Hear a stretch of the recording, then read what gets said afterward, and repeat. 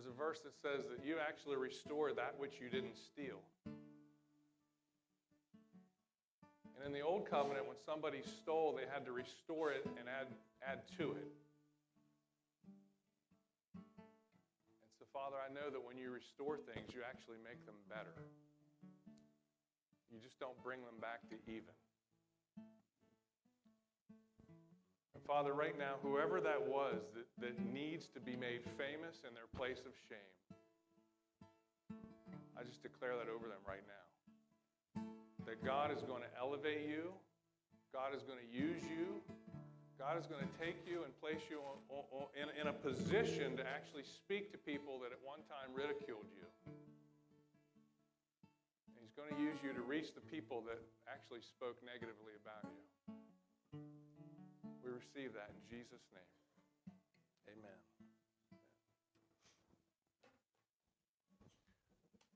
So good to be back.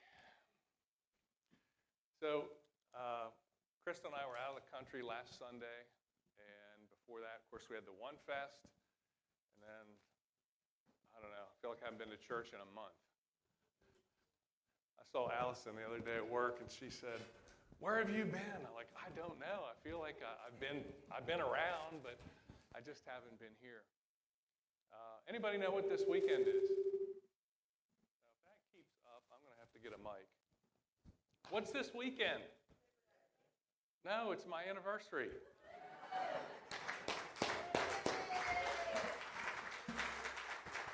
Now, Kristen, stand up. I know she only looks about 25, but guess how many years we've been married?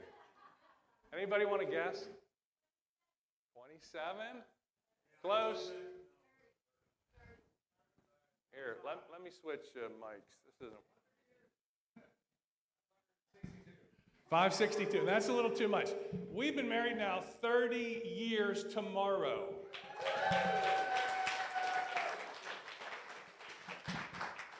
Yeah, it's been a wonderful 30 years with Kristen. We've, life's not perfect, right? Why does she laugh at that? Yeah. You know, the 30th, anybody know what the 30th anniversary is? Oh, of course she knows it's pearls. No, it's pearl singular.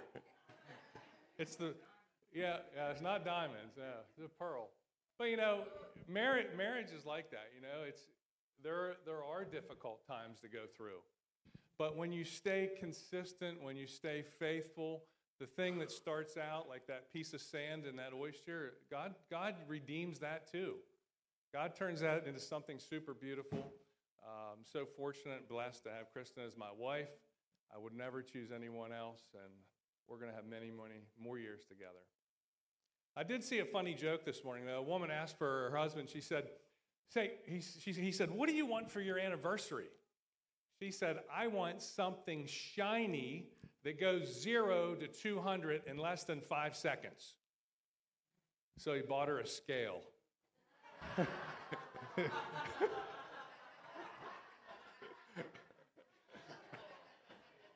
They're still not talking to this day.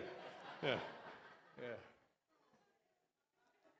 Men don't ever buy your wife a scale for Christmas, her birthday, and don't buy her a gym membership. Like all those things, just don't even go. Just a little advice after 30 years. Don't go there.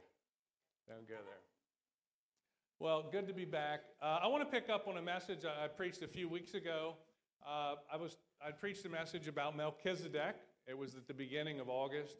And I want to kind of continue that a little bit and start in Hebrews 6 and 7, then transition back to Genesis chapter 14.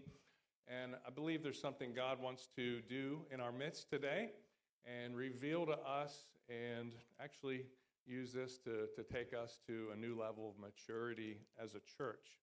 So I'm excited for what God's laid on my heart today. So let's just pray. Father God, thank you so much for laughter. Love to laugh, love to be able to just be joyful in your presence. We welcome you here, Holy Spirit. We're grateful to be here. Father God, I ask through your Spirit that you would teach us through your word and that you would just continue to conform us to your image. Make us more like you. In Jesus' name, amen.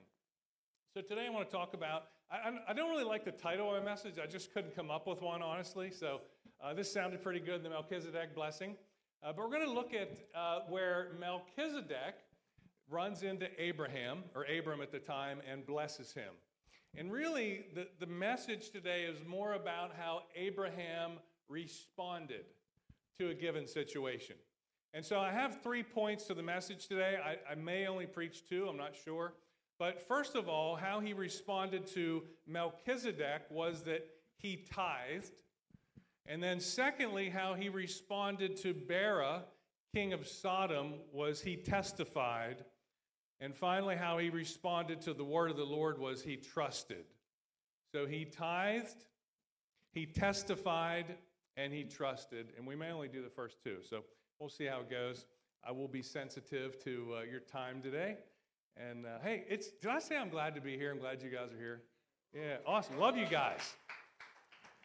So what guests do we have here today? Any guests today? First time? Anybody? Okay, welcome.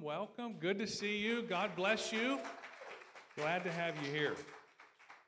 All right, so if you have your Bibles, we're going to start in Hebrews chapter 6, verses 19 and 20. We'll read the first 3 verses of Hebrews 7, and then we're going to flip back to Genesis 14. So if you want to just flag those 2 places in your Bible, Hebrews 7 and also Genesis 14.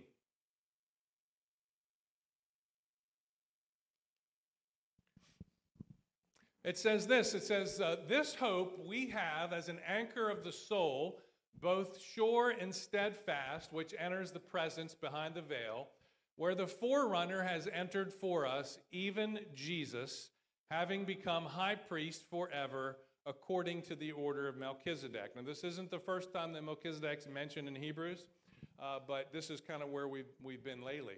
Remember, Melchizedek, a very mysterious figure, he appears in Genesis 14. You don't hear about him for another 1,000 years after that, till David declares in Psalm 110. He says, "Thou art a priest forever after the order of Melchizedek," and God's not going to change his mind about it. And then we hear nothing again until the writer of Hebrews talks about him, actually over about 3 or 4 chapters. So there's a lot of teaching that we could do here, and I've kind of honed in on 1 or 2 things today. So verse 7 says this, 7:1 says, "For this Melchizedek, king of Salem, priest of the Most High God." So the first thing we find out about Melchizedek is he is this. He is a priest and he is a king. A very unique combination. Normally the duties of the king and priest are separated. Of course, who else do we know that is and was and still is a king and a priest? Jesus, right? Jesus is king, Jesus is priest. And also in 1 Peter 2:9 it says, "You are a chosen generation, a royal priesthood," a peculiar people. So that because Jesus is king and priest, we as his being in Christ, we're also called a royal priesthood. We are also kings and priests as well. And it says, "This Melchizedek, king of Salem, priest of the Most High God, who met Abram returning from the slaughter of the kings and blessed him, to whom also Abraham gave a 10th part of all, first being translated king of righteousness, and then also king of Salem, meaning king of peace." So what we don't find out in the Old Testament that we find out here in Hebrews 7 is this. He says, first of all, first thing is that his name, and the interpretation of it, or the translation of it, Melchizedek, means king of righteousness. So it's made up of 2 words, Melech and Sedek. Melech means king, Sedek means righteousness. So it says, first of all, by translation, his name means king of righteousness. And then, after that, he's also king of Salem. Salem was originally what became Jerusalem, and Salem is where we get the word shalom. Everybody ever heard of shalom? It means what? Peace. And so first of all, king of righteousness. Second of all, king of shalom. Shalom means not just like peace like we think of it, like peace in a time of war. Shalom means nothing missing. It means everything's complete. Everything's as it should be. There's no broken pieces. So it's complete soundness, wholeness. And he says he's the king of righteousness first, the king of peace second. So a few weeks ago when I preached this message, we talked about that peace only comes as a result of righteousness. And apart from righteousness, you never actually know true peace. Today we're going to go a little different direction. And then verse 3 says this, without father, without mother, without genealogy, having neither beginning of days nor end of life, but made like the Son of God, remains a priest continually. So in the Old Testament, when you were a priest for life. And when you died, another priest would take your place. So when Melchizedek, who comes in the Old Testament, there's no genealogy, which means it doesn't say he was the son of so-and-so, who was the son of so-and-so, who was the son of so-and-so. There's no genealogy. So that, like Jesus, it says because he has no genealogy, he's got no mother or father, that he never died, and therefore he remains a priest forever. So since Jesus never dies, Jesus is alive, he's seated at the right hand of the Father, therefore his priesthood is an eternal priesthood. And so a lot of people say, well, Melchizedek, who was he? Some people believe that he was a type and shadow, like he was a legitimate person that was a type pointed to Christ. Other people believe that he was a Christophany, which means that he was an appearance of Jesus before that Jesus actually came as a baby. I tend to believe that it was Melchizedek appearing to Abraham was actually an appearance of Christ in the Old Testament. You can believe whatever you want to believe. It won't change the story. So it says that he remains a priest continually. So what I want you, we're going to come back to a little bit later as we get into the message, but remember, it said that first, his name first translated means what? King of righteousness. I want to see who is listening. I saw a couple people listening over here.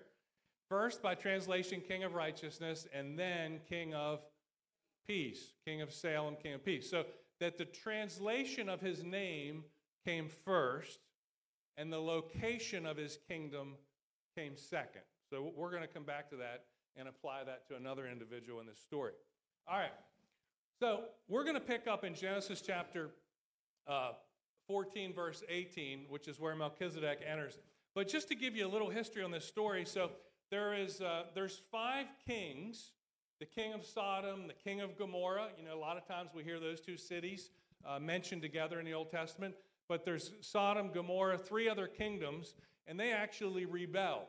And they rebel against the kings that they're under the rule of. And so these other 4 kings, in the beginning of Genesis 14, these other 4 kings attack them and go after these 5 kings, and they flee. And they overtake them, and they actually took the entire city of Sodom, and they took Gomorrah. And the king of Sodom and the king of Gomorrah said they fled to the hills, and they left. And then when these kings came in, they took all the goods of Sodom, they took the people, they took all the stuff, they took their wives, and they even took Abraham's nephew, Lot. Now, if you remember in Genesis 13, you remember Lot and Abraham were together, and it said their substance grew so great that they had to depart, and they split. And Lot took, and he went to Sodom. That's how he ended up there, and Abram went the other direction.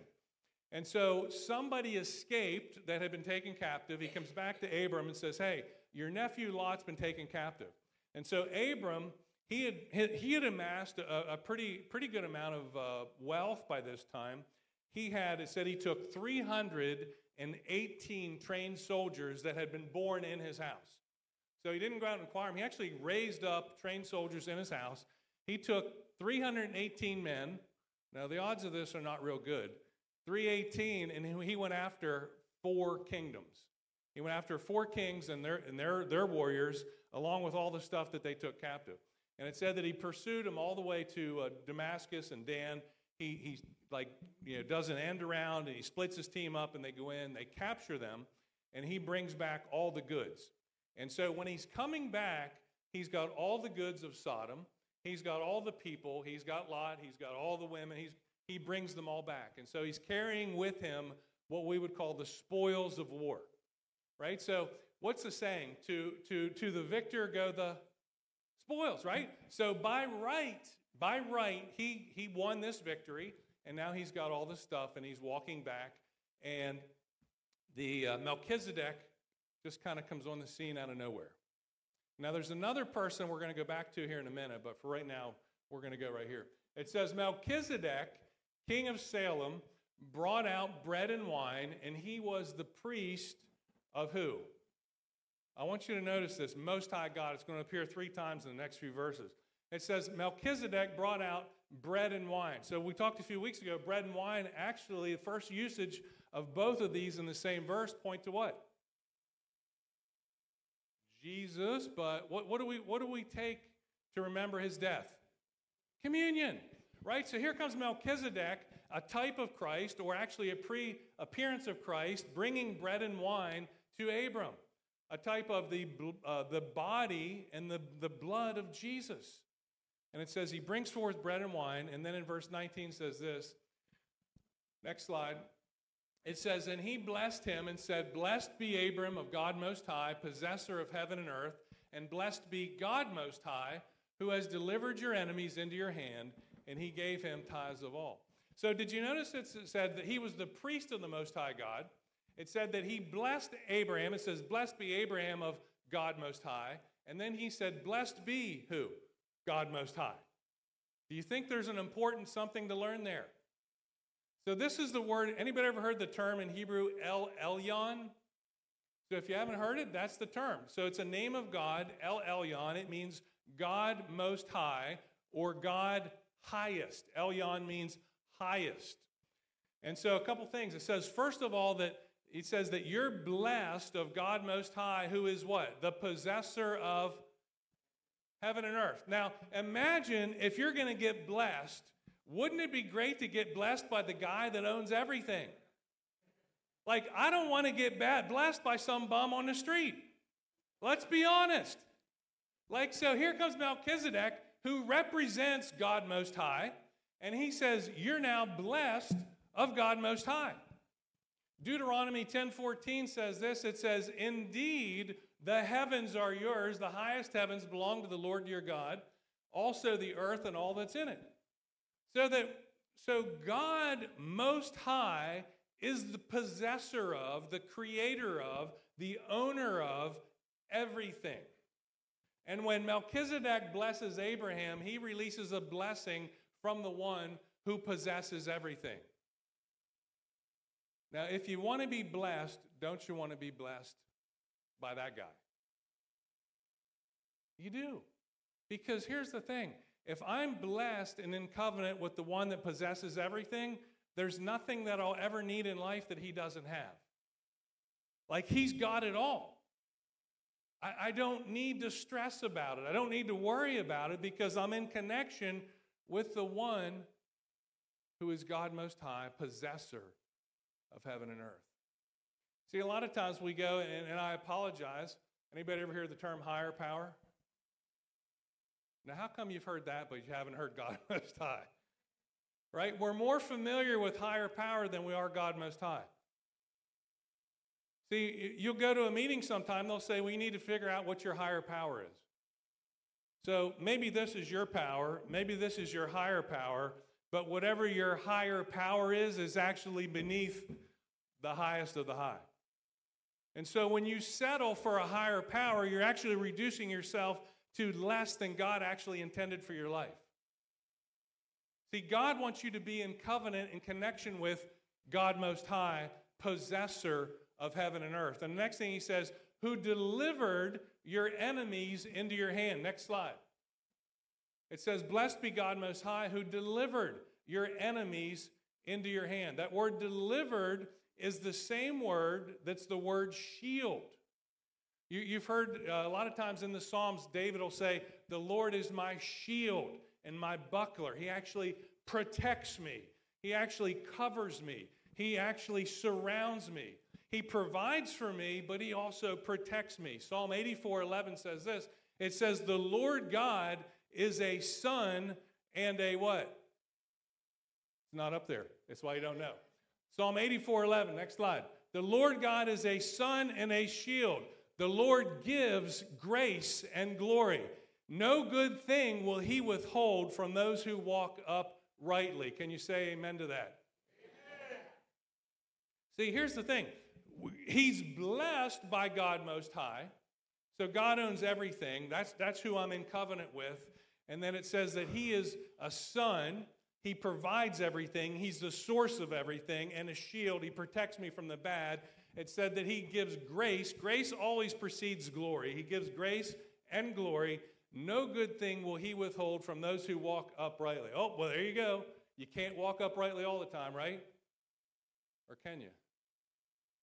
Do you know that word uprightly is the same word that's used to describe a lamb in the Old Testament? What did the lamb have to be without in order to be sacrificed on the altar in the Old Testament? Without blemish. That's the same word, without blemish. You actually have to walk without blemish. Is that possible? Not of your own. But guess who came as a perfect Lamb of God without spot or blemish? Guess what Paul says in Ephesians chapter 5? It says that he is putting together a glorious church that he will present to himself without spot or blemish. That when you're in Christ Jesus, you're actually made perfect, you're made clean, you're made righteous, and that when you're in him, you're without spot or blemish. And so, yes, you can walk that way. No good. So here it is. You're in covenant with God who blessed you, possessor of heaven and earth, and that he withholds no good thing to those that are walk uprightly in him. Now, why would you go anywhere else? I wanted to say this. I used to hear Bernie Mac say it, who you with? But then I found out it was a Little John song. I thought it may not be the best. But who you with? Right? Are you with God Most High? Are you with a higher power? Are you in the strength of your own hand? Who are you with?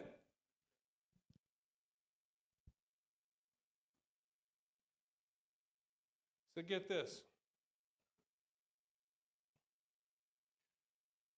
It says, think about this. The blessing always follows the body and blood of Jesus. So when Melchizedek came out, what did he bring? Bread and wine. And then what did he do? Blessed. It says that he, Melchizedek, blessed him, Abram, and he, Abram, gave him, Melchizedek, tithes of all. See, this is where a lot of people get it wrong today. So what do we do? Here's how you know if you're operating under the old covenant or not. What do I have to do to get blessed? Anybody ever asked that question? What do I need to do to get blessed? If you're asking yourself that question, I thank you for the one honest person. If you're asking yourself that question, you're under an old covenant mindset. See, Melchizedek didn't show up and say, okay, Abraham, you got the spoils, hand it over, you know the rules. Give me a tenth. He didn't even mention it. What did he do? It said he brought forth bread and wine, and he blessed him. No mention of anything. See, under the old covenant, what'd you have to do? I had to be obedient to get blessed. Right? Obedience came first, blessing came second. Or if disobedience came first, what came second? Cursing. And so it was completely dependent on me. I did right, I got blessed. I did wrong, I was cursed. In this is grace. This was 430 years before the law.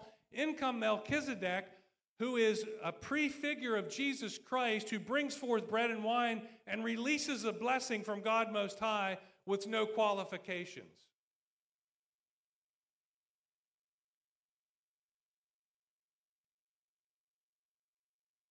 He said, you're blessed. He didn't say you got to give me 10 to get blessed. He said, you're blessed. He didn't say you got to do anything. He just said, you're blessed. But what did Abraham do? Go back. Abraham responded with what? A tithe. Because he had to? Because he wanted to. See, there's a difference.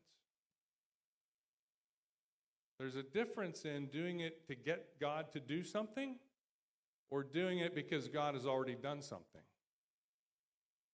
See, under the law, you do it to get God to move.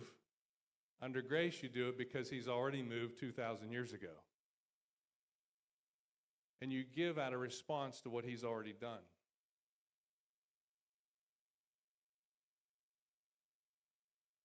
So I'll get people ask me, well, it's under the new covenant. Do we got to tithe? Anybody ever ask that question? Do I got to tithe? This is grace. Do I got to tithe? Now remember, this is 430 years before the law.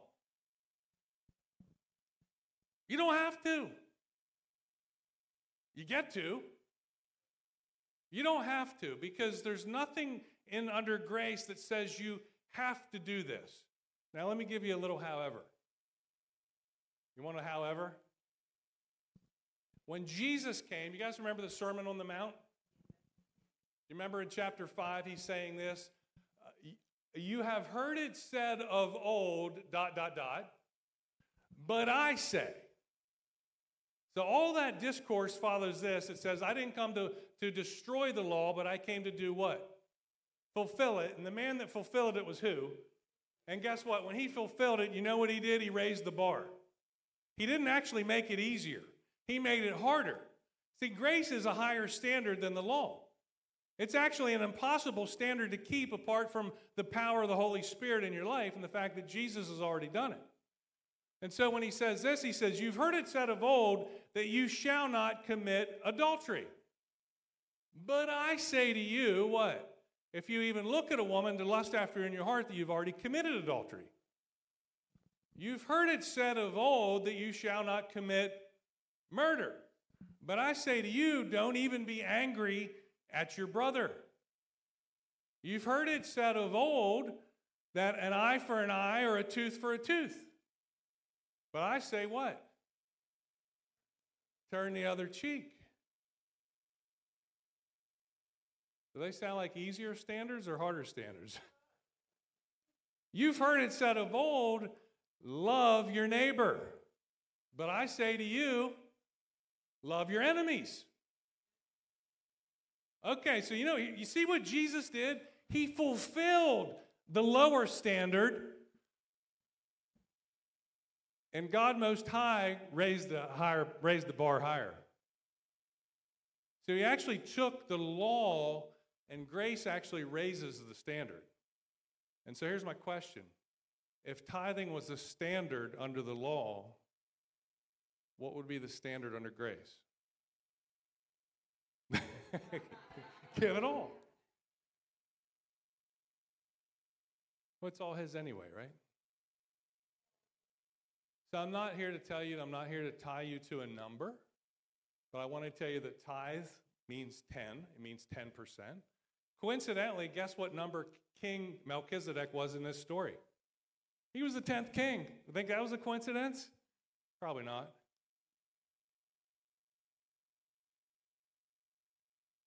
No such thing as coincidence. I don't know. I'm not going to, we won't address that one today. I don't know. Is it a coincidence I wore blue today? Yeah, I did it on purpose because Evie always tells me to wear blue. So here's the question. The question is not, do I have to tithe? What comes first, the blessing or the tithe? So the question I have to ask is, am I blessed? What's Paul saying in Ephesians 1:3? He says, blessed be the God and Father of our Lord Jesus Christ, who is going to bless me. Is that the past tense, present, or future? That's the past tense. Blessed be the God and Father of our Lord Jesus Christ, who has blessed us with every spiritual blessing in heavenly places in Christ Jesus. Guess where my blessing is? It's with the highest of the high. I am blessed by God Most High, not because of anything Fred did, but because of everything that Jesus did. And so if I'm already blessed, guess what I get to do? I get to respond with something out of love. I get to respond out of faith. I get to respond out of trust. Not because I have to, but because I get to. Now, Melchizedek wasn't the only person on the scene. There was somebody else there. Do you remember I said, remember what his name means? Melchizedek means what? First, by translation, King of Righteousness, and then King of Peace. Okay, so the translation of his name first, and then the location of his kingdom second. So it says verse 17. Remember, we picked up on 18. So verse 17 says this. The king of Sodom, now I put in parentheses there, Bera. So just so you know what his name is, you have to go back to Genesis chapter 14, verse 2, to know that his name is Bera. And the king of Sodom, Bera, went out to meet him at the valley of Shaveh. I want everybody to say Shaveh. Shaveh. That is the king's valley after his return from the defeat of, I always butcher this one. It's Kedar Olaymer, but let's just call him Cheddar. Is everybody okay with that? Like, I like cheddar better. Okay. I like cheese. It says, after his return from the defeated Cheddar and the kings who were with him. Now, okay, see the gap? Verse 17 down to 21? Because Melchizedek was verses 18 to 20. It says, now the king of Sodom said to Abram, give me the persons and take the goods for yourself.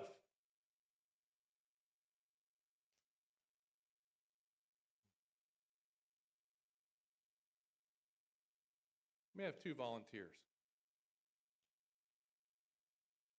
Oh, look at this. We got Melissa and Nate. I don't have my glasses on. All right, sweet. What's up? I'm good. I got them here somewhere. All right. You want to be the king of Sodom or the king of whatever? All right. You're the king of Sodom. All right. You ready? All right. See, everybody say hi, Bera. This is Bera, and this is Melchizedek. All right. All right. So we already know that Melchizedek, his name means what? King of righteousness, and secondly then, King of peace, King of Salem. All right? So verse 17, here comes the king of Sodom and comes up, and then all of a sudden in verse 18, the King Melchizedek comes up, and we have this conversation, and now the conversation goes back to the king of Sodom. Now, if we apply the same technique of translation that the writer of Hebrews applied to Melchizedek, so by translation his name means king of righteousness. Do you know what Bera means? Son of evil. I'm sorry. All right. And he's the king of Salem, which is the king of peace. And he is the king of Sodom. And you know what Sodom means? Burning. It actually means scorched or burnt. So we have the king of righteousness who is the king of peace. And here we have the son of evil who is the king of burning. Are you getting the prophetic picture here? Right? All right. Nothing against you, Melissa. Yeah, volunteer. So I gave you the first option. All right. So we have king of righteousness from the kingdom of peace. We have the king who is the son of evil from the kingdom of burning. And guess where they meet? The valley of Shaveh. Shaveh, that's the only time that word's used in the Bible. It comes from a word that's used a whole bunch, that is Shavah. So Shaveh means a level plain. So we're meeting at the valley of the level plain, but the word Shavah means agreement or equality or to become like something. So here's another way that word is used. The word Shavah. Proverbs chapter 25, verse 17. This is a great anniversary verse. It says, like the continual dripping of rain and a nagging wife are alike. Like the continual dropping of rain, Let me say this again. Actually, some translations say endless. Like the continual dripping of rain and a nagging wife, they are the same. But I wouldn't know, right? So I don't know. I've only got one wife. Now, Solomon had like 1,000, so the guy knew what he was talking about, right? I mean, he had like 300 wives and 700 concubines. I mean, he knew. He had experience. So I'll just leave it up to him. His Bible. Look it up. Proverbs 25:17. All right. See, there's a thing in marriage called the art of the save. I'm beginning to perfect it. All right, so think about this. Here comes King Melchizedek. I'll be Abram, and here comes King of Sodom. And we're meeting in the Valley of Agreement. You seeing where this is going? And what does Melchizedek, when Melchizedek meets me, I've got all the stuff, right? And Melchizedek, he brings something to the table. He brings bread and wine, and he says, "Blessed be Abraham of God Most High, possessor of heaven and earth, and blessed be God Most High, who has delivered your enemies into your hand." He doesn't ask anything from me. He just blesses me. Now, in response to that, Abram gives, right? Melchizedek gave, Melchizedek brought, Melchizedek blessed, and Abram did what? Gave. In the Valley of Agreement. The son of evil, Bera, from the kingdom of burning, takes a different approach. Give me. Here you go. Give me. Gimme, gimme, gimme. He says, give me the persons and take the goods for yourself. See, the enemy never minds if you have some stuff as long as he gets the souls. He's looking for people. And so what he's doing, he says, hey, give me. And by the way, take for yourself. As opposed to, here, let me give you some bread and wine, and by the way, you're blessed.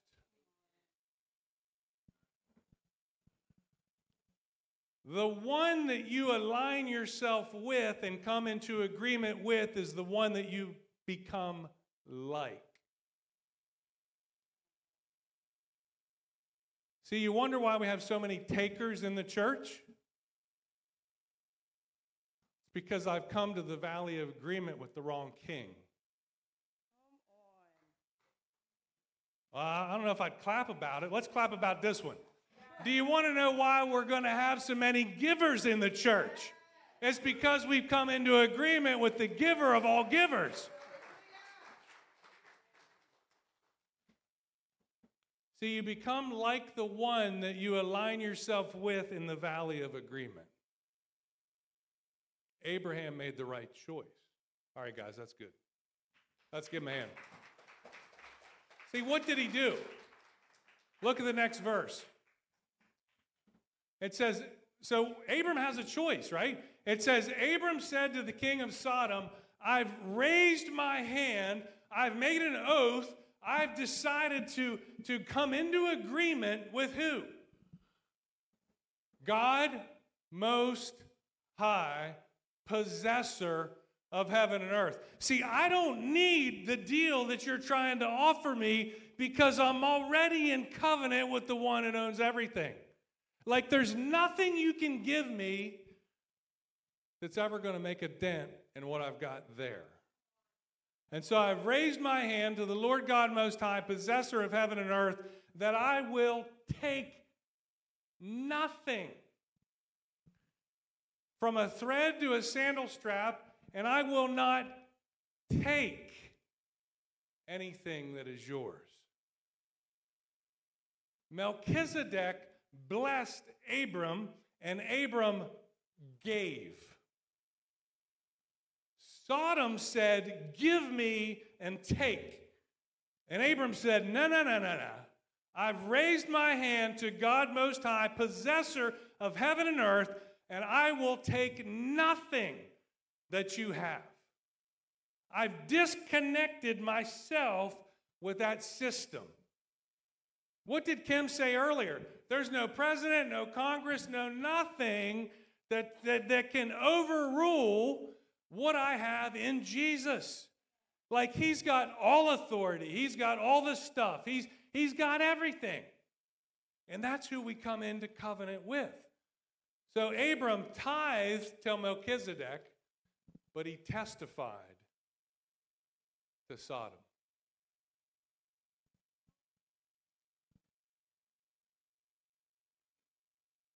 See, here's where I find a lot of the church, though. And I'm not passing guilt or shame. It's not what we're about here. But we are about letting the Holy Spirit make us more like Jesus. Abraham, when he gave, what did he use? He had to use his, it's not a trick question, right? He had to use his hand. When he testified, he said, I raised my hand. He also used his mouth. So here's where I find a lot of the body of church, they're still stuck in the valley of agreement saying, I'm blessed to be a blessing, oh, by the way, but I'm a taker on the side. See, you got your mouth saying one thing and your hand doing something else. And what God wants, he wants your mouth and your hand to be in alignment. That when you're saying, see, here's the thing. You cannot bless somebody unless you're already blessed. You can't give what you don't have. See, here's what happens. It's a lie of the enemy to keep you under an old covenant mindset where you're trying to get blessed, because as long as you're trying to get blessed, you're not blessed, and therefore you can't be a blessing.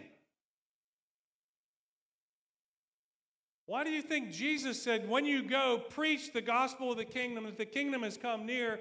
He says, heal the sick, cleanse the lepers, raise the dead, cast out demons, Matthew 10:8.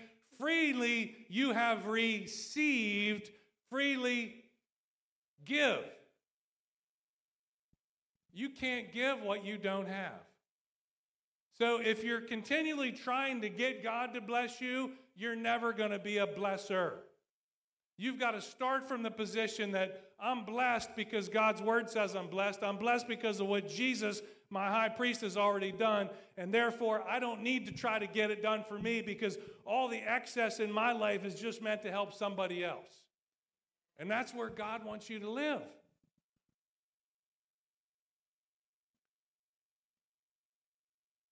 And Abraham went on to say, except for what the young men have eaten and the portion of the men that went with me, international memory, let them have their portion. Did you notice the timing of the temptation?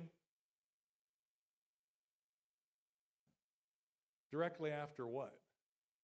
Success. Here comes Abram from the victory. Here comes Abram, who's the most popular guy in the room. Here comes Abram that's got all the accolades. See, a lot of times we're cognizant of the fact that the enemy will attack when we're our weakest. But we forget that he also attacks when we're at our strongest and at our best. See, when things are going right, that's the time to make sure you got your armor on. As much as when they're going bad. See, everybody knows when things are going bad to put it on. Right? You'd be a moron if you didn't know that. But what happens when we win the battle? Oh, let me take the armor off. See, the enemy comes in at the high point. That's why Paul says in 1 Corinthians chapter 10, he says, when you think you stand, take heed lest you fall. when you think you stand, when things are going good, when things are going right, when you've got momentum in your life, when you're winning, when you're overcoming the enemy, don't get prideful. Pride comes before destruction and a haughty spirit before a fall. Don't get prideful. It was never you. It's never going to be you. It's only Jesus, El Elyon, who delivered your enemies into your hand.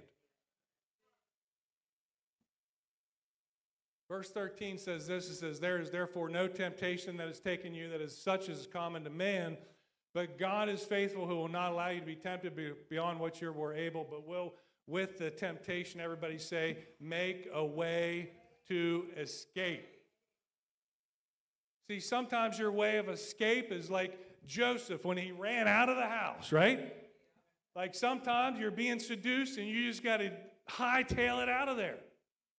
Sometimes your way of escape is to say, I've raised my hand, and you prophetically declare what you've done. I've raised my hand to El Elyon, God Most High, possessor of heaven and earth, and I will not take anything. Like, if it doesn't come from God, I don't need it. See, here's what happens. When you make, let's call it a deal with the devil, he doesn't care if you're successful. He doesn't care if you got a little change in your pocket. He doesn't care.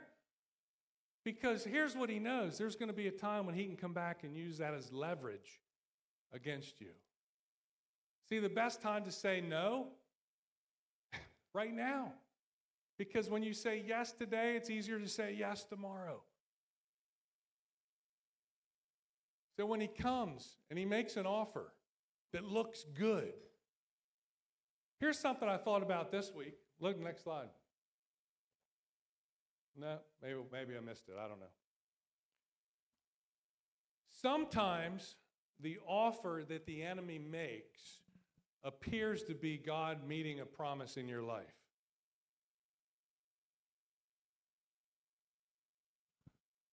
Let's think about, like, okay, I won the battle. I deserve the spoils. He's offering me the spoils.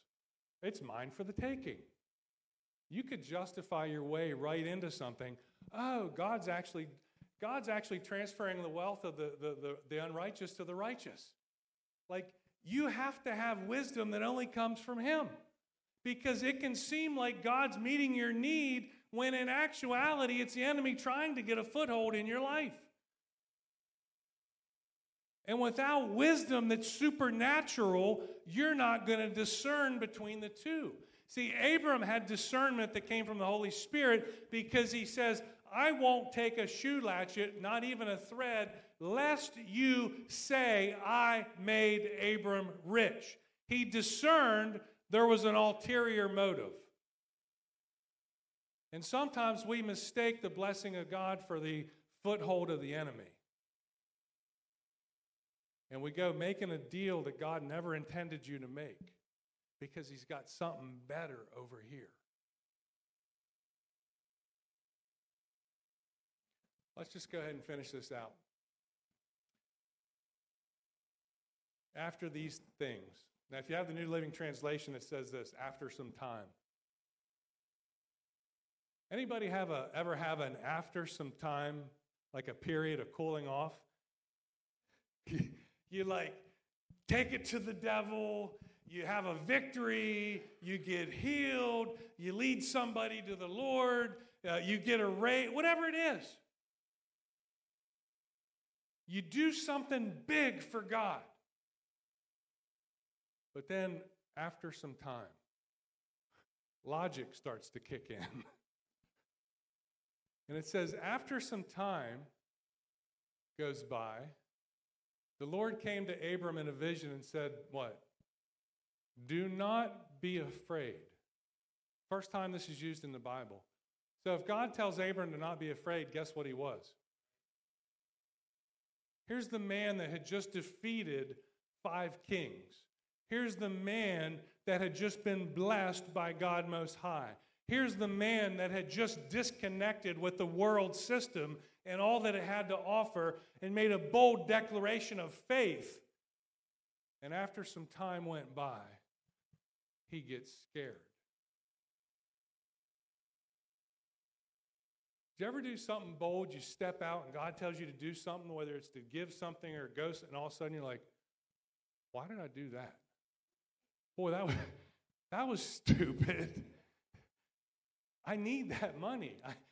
I need my car back. That was just dumb. And that's what happens to Abram. His mind starts running away with him. And he starts rationalizing what he did and probably thinking, I should have taken the money and run. And God comes to him and says, hey, do not be afraid. And God reminds him of something. He said, I am your shield. See, sometimes 3 years go by, we get off Facebook, then we get back on. And we need God to remind us who we are. And we need God to remind us who he is. Because as we start allowing rational and irrational thoughts to invade our mind, we start thinking thoughts that don't line up with God's word. And we need God to step in and say, hey, don't be afraid. I'm still your God. I'm still your shield.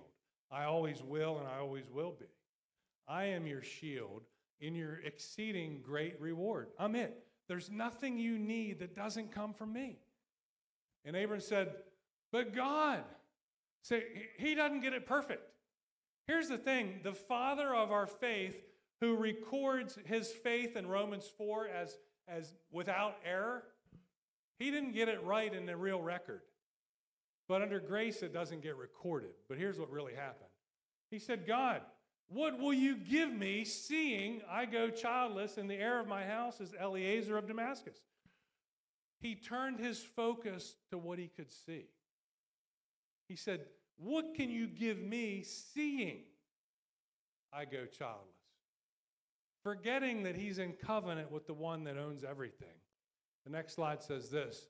Then Abram said, look, you've given me no offspring. Indeed, one born in my house is an heir. Behold, the word of the Lord came to him, saying, this one shall not be your heir, but one who will come from your own body shall be your heir. The final slide. Then he brought him outside and said, look toward the heaven, count the stars if you're able. And he said, so shall your descendants be. And Abraham believed God, and it was counted to him for righteousness. Abraham responded to Melchizedek with a tithe.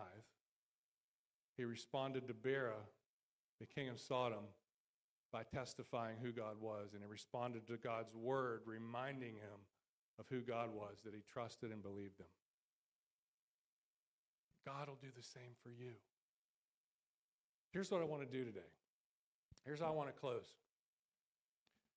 I believe God, like I said earlier, I really stirring inside of me that we have a lot of blessed to be a blessing mouth Christians, but we don't have any hand believers. And I want everybody's mouth and I want everybody's hand doing the same thing.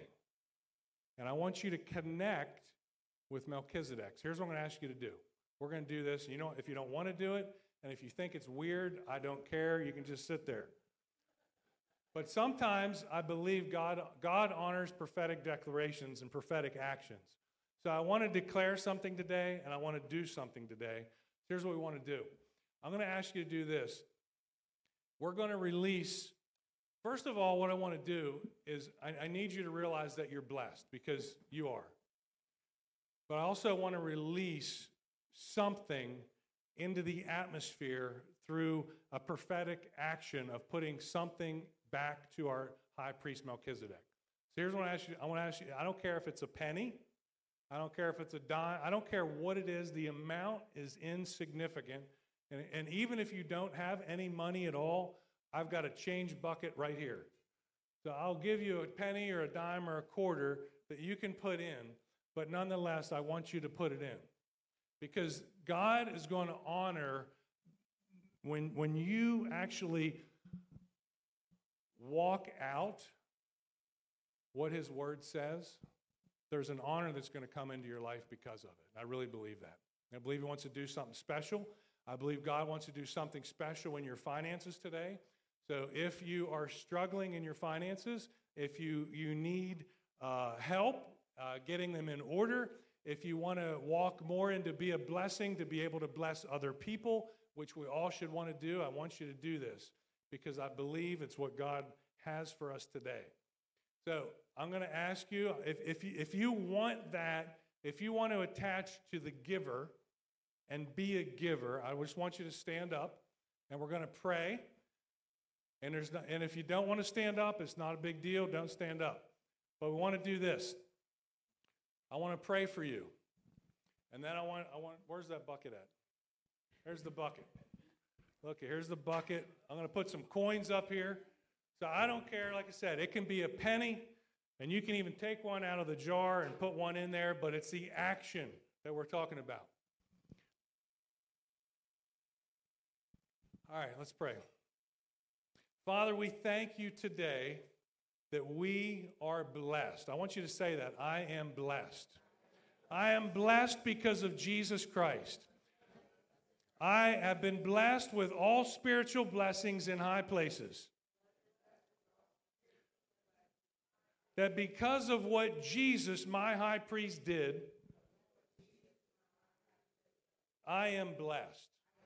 I receive that. I receive that in Jesus' name.